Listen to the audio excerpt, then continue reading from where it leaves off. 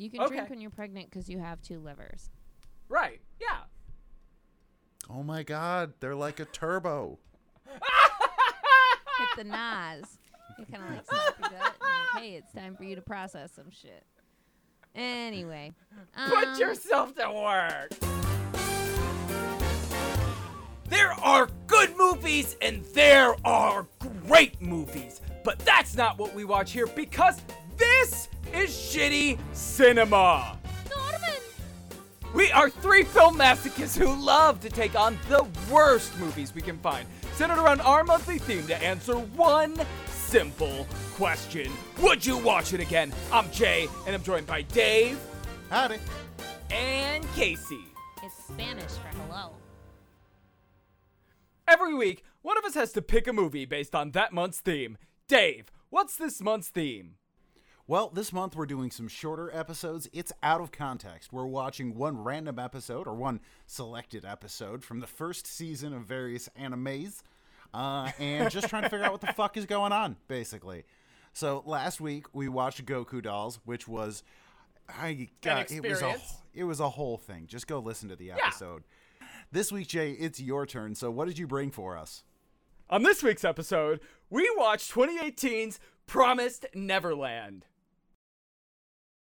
I mean, I watched it. You just seem to watch me watching. Yeah. It didn't feature Michael Jackson, which I guess might have changed the context of the anime. All right, Jay, you need to give us an elevator pitch where you sell us on this series in 10 seconds or less. So here's your setup.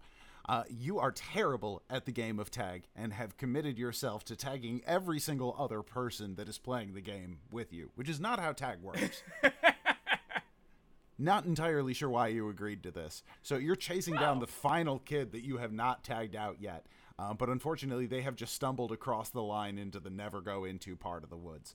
You're going to see this game through to the end, so you're about to follow them into there. So in the 10 seconds before you stumble into the dark, evil parts of the woods, sell us on this movie. A slice of life about orphan children who are farmed by demons. 4 seconds? Yeah. I had 3, but yeah, sure. Yeah, and yeah, pretty much nailed it. That's what we watch watched. the dishes, we get farmed by demons, we play tag. Dave, of course, you know who that one kid I'm chasing is, right? It's Casey. So, if I'm over the line, Casey's obviously way farther over the line into the darkness. So, Casey, in the 10 seconds before you find the secrets of the darkness, sell us on this movie. Super genius orphans take their whole life to figure out they're being farmed. And they gotta know how to read and read vibes, man. 6 seconds. And I like that you brought in the genius-y reading parts. Yeah, are you that fucking smart if you haven't figured out you're on a farm yet? I knew the tooth fairy wasn't real when I was like 5. Yeah, so both of you, it sounds like, have watched a little bit more of this. I've only now seen this one episode. Yes, we've watched the whole first season.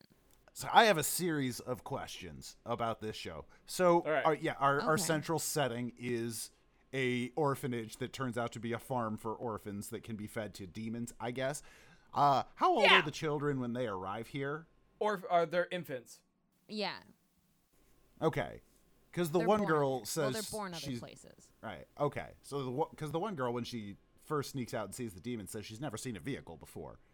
Yeah. Right? No. So like they've never been anywhere other than this Correct. and they're like thinking and talking. So why not? Why? If you're going to feed them all to demons, why not just not teach them about that stuff then? In the story, smarter brains and more athletic brains make tastier brains for these demons, monsters, whatever the fuck they are. So that's why they keep testing them all the time and trying to make them smarter and smarter and smarter. And that's why the little girl and this is not a spoilers thing because it's in the first episode. We watched the first episode. Connie is like 6 and she's like, sorry, I'm not as smart as you guys. Blah, blah, blah. They're like not wasting their time with Connie. She's already pissed. She peaked at 6 and they're just getting her out of there. So they ship Connie out to get fresh frozen to some bigger, better demons because the rich demons eat the human babies. Dave, I want you to think of children like scotch, right? Smarter scotches taste better, and also they have an age rate, right? You want to mature them the right rate. So, like, 12 years is a great scotch, right? It's smart 12-year scotch. Yeah. Gotcha. slow, average kid, right? That's all right. That's not premium scotch, Dave. It's a gas station hot dog of a human being. Right. Well, a subpar 6-year-old. no, because even that, the 6-year-old in this one that gets packaged up and shipped out, the 2 demons that pick her up specifically say they couldn't afford something like that. It's for the richer people. So even that's true. like, a nice one that they might have in their decanter as their daily drinker, I guess. So, like, what's the equivalent of gin in this universe for people who can't afford kids at all? I'm not sure how they don't really give us a whole lot of insight into the demon economy. Okay, so season 2, you do learn a bit more about it. I didn't What? watch season Really? 2. I just read through like the fan wiki because I was like, I just can't. I don't have time. And everybody bitched about it, so I'm glad I did. But yeah, they get more into the demon world and whatnot and how that operates. I'm not gonna say a lot in case people haven't watched or want to, but yeah. I assume they're capitalists. Tell me about their capitalism. It's like every other capitalism, babe. It works perfect. They do have one of my all-time favorite anime tropes in this, which is Isabella, the woman who runs the orphanage that all of these kids are staying at, is initially portrayed as the like super warm and loving mama to everybody there, and then she feeds the first child to the demon, and we get the like cold tones, tiny pupils, evil face change from her. Mwah, chef's kiss. Fucking love that anime trope. Isn't that great? And yes. She also, when they have her on screen, she almost never has her eyes open, and her eyes are purple, which are other anime tropes to tell you that she's a bad man. Right? Literally, when we first watched this, the first second she came on screen, I'm like, oh, that bitch is evil. I immediately Snapchatted my boss who got me into it. I was like, this purple-eyed bitch, are you serious? He's like, ooh, God, wait. Yeah, she's evil. She's like the dude in Bleach, the like closed eye cap. Anybody with purple eyes is always bad. So, what's interesting though is as the series goes on, her character is really complicated and kind of interesting.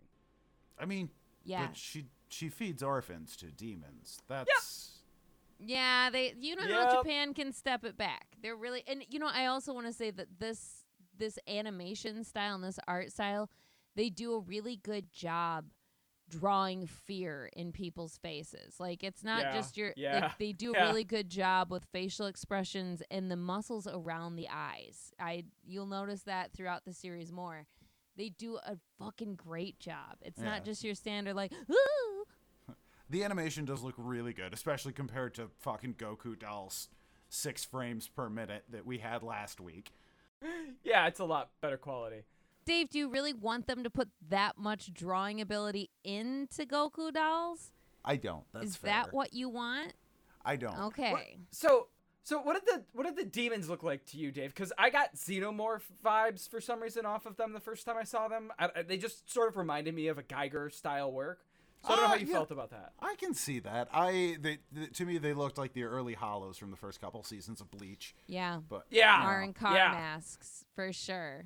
They also follow the Bleach formula of, hey, we spend $30 a day in hair product to make our hair stay in one fucking position. Yeah. Who's donating these just gallons and gallons of hair gel to an orphanage that is required? Paul Mitchell, and God bless him for it. We have a trifecta of main characters, and they all have their own unique, immaculately styled anime hair. There's the flippy out with 1,000 layers from the main girl character, which Emma. was a legit hairstyle, like late 90s, early 2000s. Like, you were putting gel in your hair, and then you're putting a curling iron over that gel, and nothing makes sense in the world, but we fucking did it. We fucking did it. Why? We spat in the eyes of God. Then you have of course, the like guy with the old man hair, the child inexplicably born with perfect white hair, who Norman. What I got from him? Norman. I got the vibes from, you remember the little kid love romance story in Airplane where they're talking like adults the whole time? That's the fucking vibe I got from Norman, and I don't like it. We listened to it in English for the first time. We're like, no. Sub it, don't dub it. Yeah, definitely. I hate being that guy. God damn it, I hate being that guy. And, of course, it's an anime, so the third and final member of our trifecta of main characters has to be a little edgelord emo kid with one eye permanently obscured behind his inexplicably long bangs. Right. The Cure wrote a song about this, but you've probably never heard it. Right. Well, I'm sure he's hanging Norman out with the Robert Normie. Smith of the Cure in his mind. I'm sure he gets more useful later on in the series. At least in this first episode, his purpose seems to be to just exposit for the writer when they're not sure if people picked up on the subtext of their scene. I don't think that particular function ever goes away, Dave. They're kind of hinting, if you watch his character, that he knows what's going on outside of the walls. When he's like, hey, if you run, you can catch them. Like, also, you just risk feeding your friends to fucking monsters. So, I mean, do know that. And we're like, ooh, I guess 3 people got adopted. Surprise adoption. And as someone who is adopted, that's exactly how it went.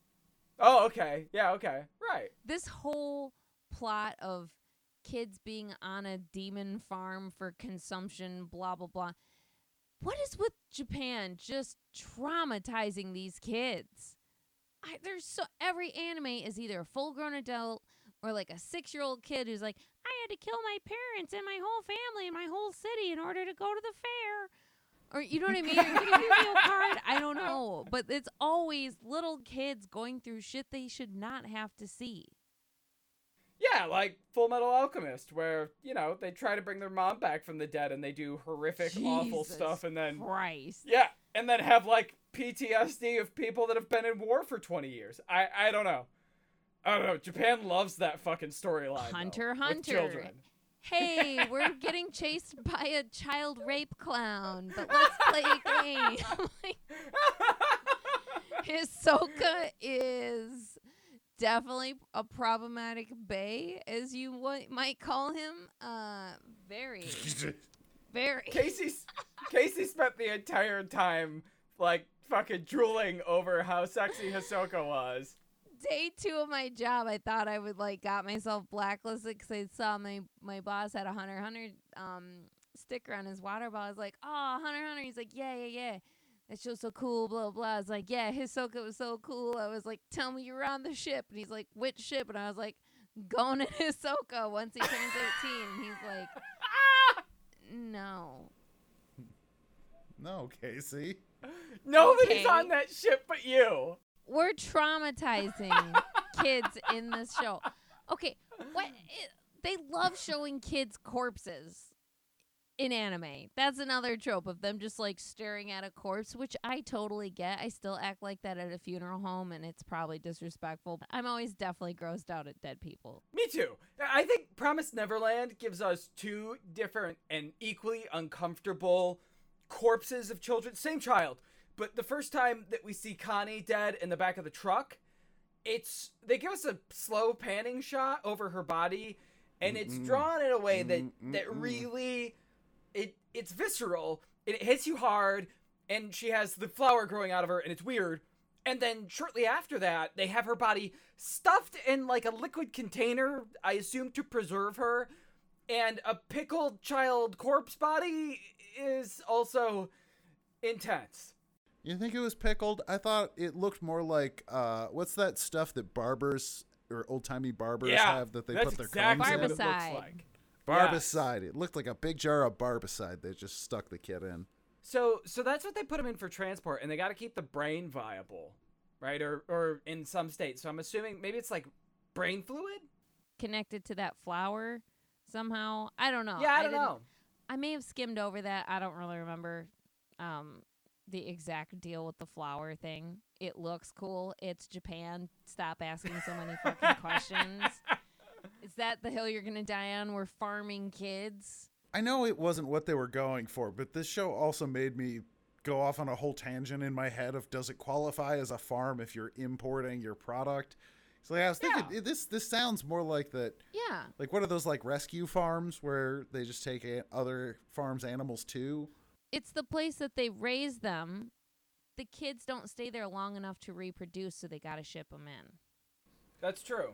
They get them on at 12 because once you start bleeding, your brain capacity goes down. Am I right? Women are fucking crazy. Well, that's the other flaw with it is the kids can't reproduce to create offspring because then the offspring wouldn't be an orphan. They'd have, those are their parents right there.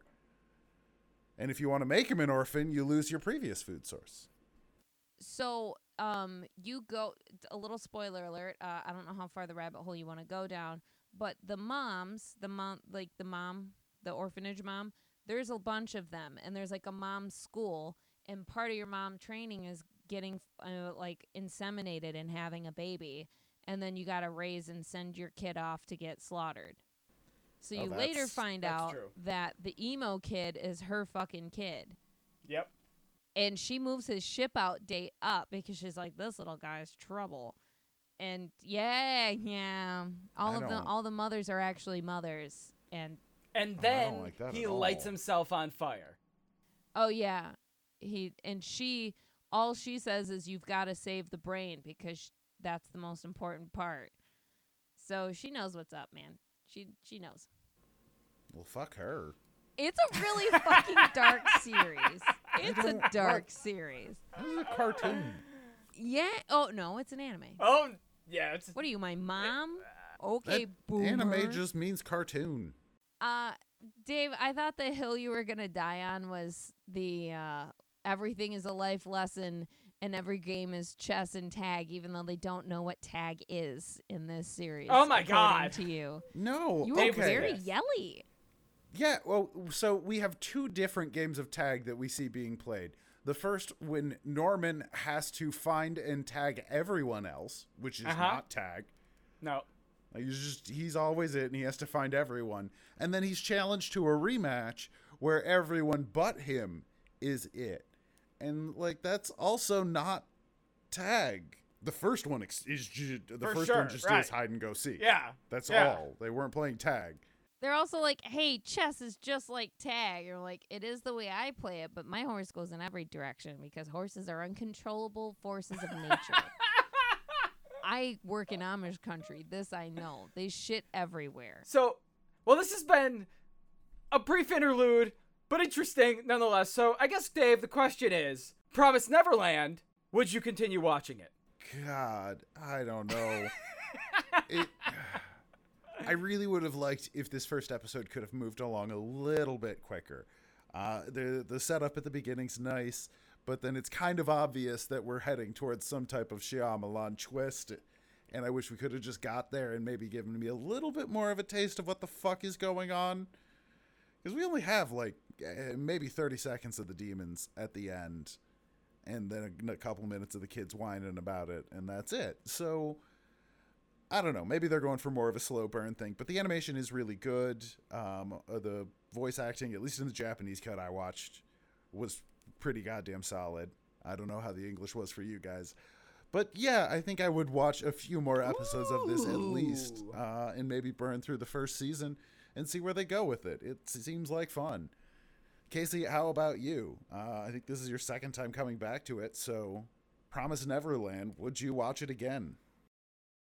I wouldn't go through and watch the whole series again, but it definitely hooked me from watching it. We sat and watched the whole first season, and I read the second season, so that saved me the trouble of sitting and watching it.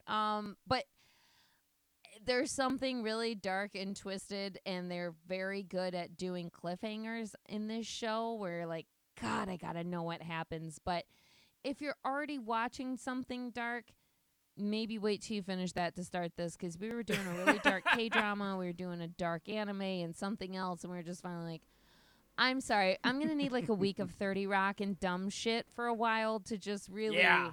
I'm in a dark place. But yeah, I enjoyed this series a lot. Jay, how about you? Would you continue to watch this? Man, I agree with what you said, Case. It really is a dark anime, and it plays with really interesting... I enjoy thrillers and high tension, and they do that very well. They really play with tension well in the series. I found it to be engaging. It's the right type of horror for me, where it's psychological enough that I don't worry. The jump scares are cheap and whatever, and they don't spend a whole lot of time on that with Promised Neverland. Plus, it gets really, really interesting with the world they're building. So yeah, I like that kind of stuff. I'm going to watch it again. So the verdict is in, Cinemites. 3 out of 3 of us are going to continue / would watch The Promised Neverland again. So Dave, what are we watching next week? Next week, we're going to be going with one I recently watched and really enjoyed, and has one episode in particular that just captured my heart. You'll know the moment when you see it. Ooh. We're going to be watching Dr. Stone. Are we going to watch you watch us watch this? Is that how this is going to go? Is this going to be an ever-escalating thing? It does not have any of the twists and turns that we got this week. It's a much more straightforward, we got a good guy, we got a bad guy, and they're going to fight. It's just how we get there that's a little bit of fun. We watched one episode like 4 years ago, and I don't really remember shit, so I'm going to be surprised. We'll take your drug test this week before we get Dr. Stoned next week. And in the meantime, follow us on social media, Facebook at sh.ttycinema, Twitter at Bad Movies Bad People, PPL, Instagram at casey.cinema, Patreon /shittycinema, or shittycinema.com. If you want to help us, give us a thumbs up on Facebook, share this podcast with a friend, and P.S., fucking big ups to our latest Patreon, Chase! Oh! You guys know Chase from the Charlie's Angels episode. He's a Patreon because he's a bad motherfucker. Shut your mouth! Oh, those girls were too slow to stop me. So in the meantime, let's turn out the lights, send our friends to a forbidden gate, and hope they come back with truth.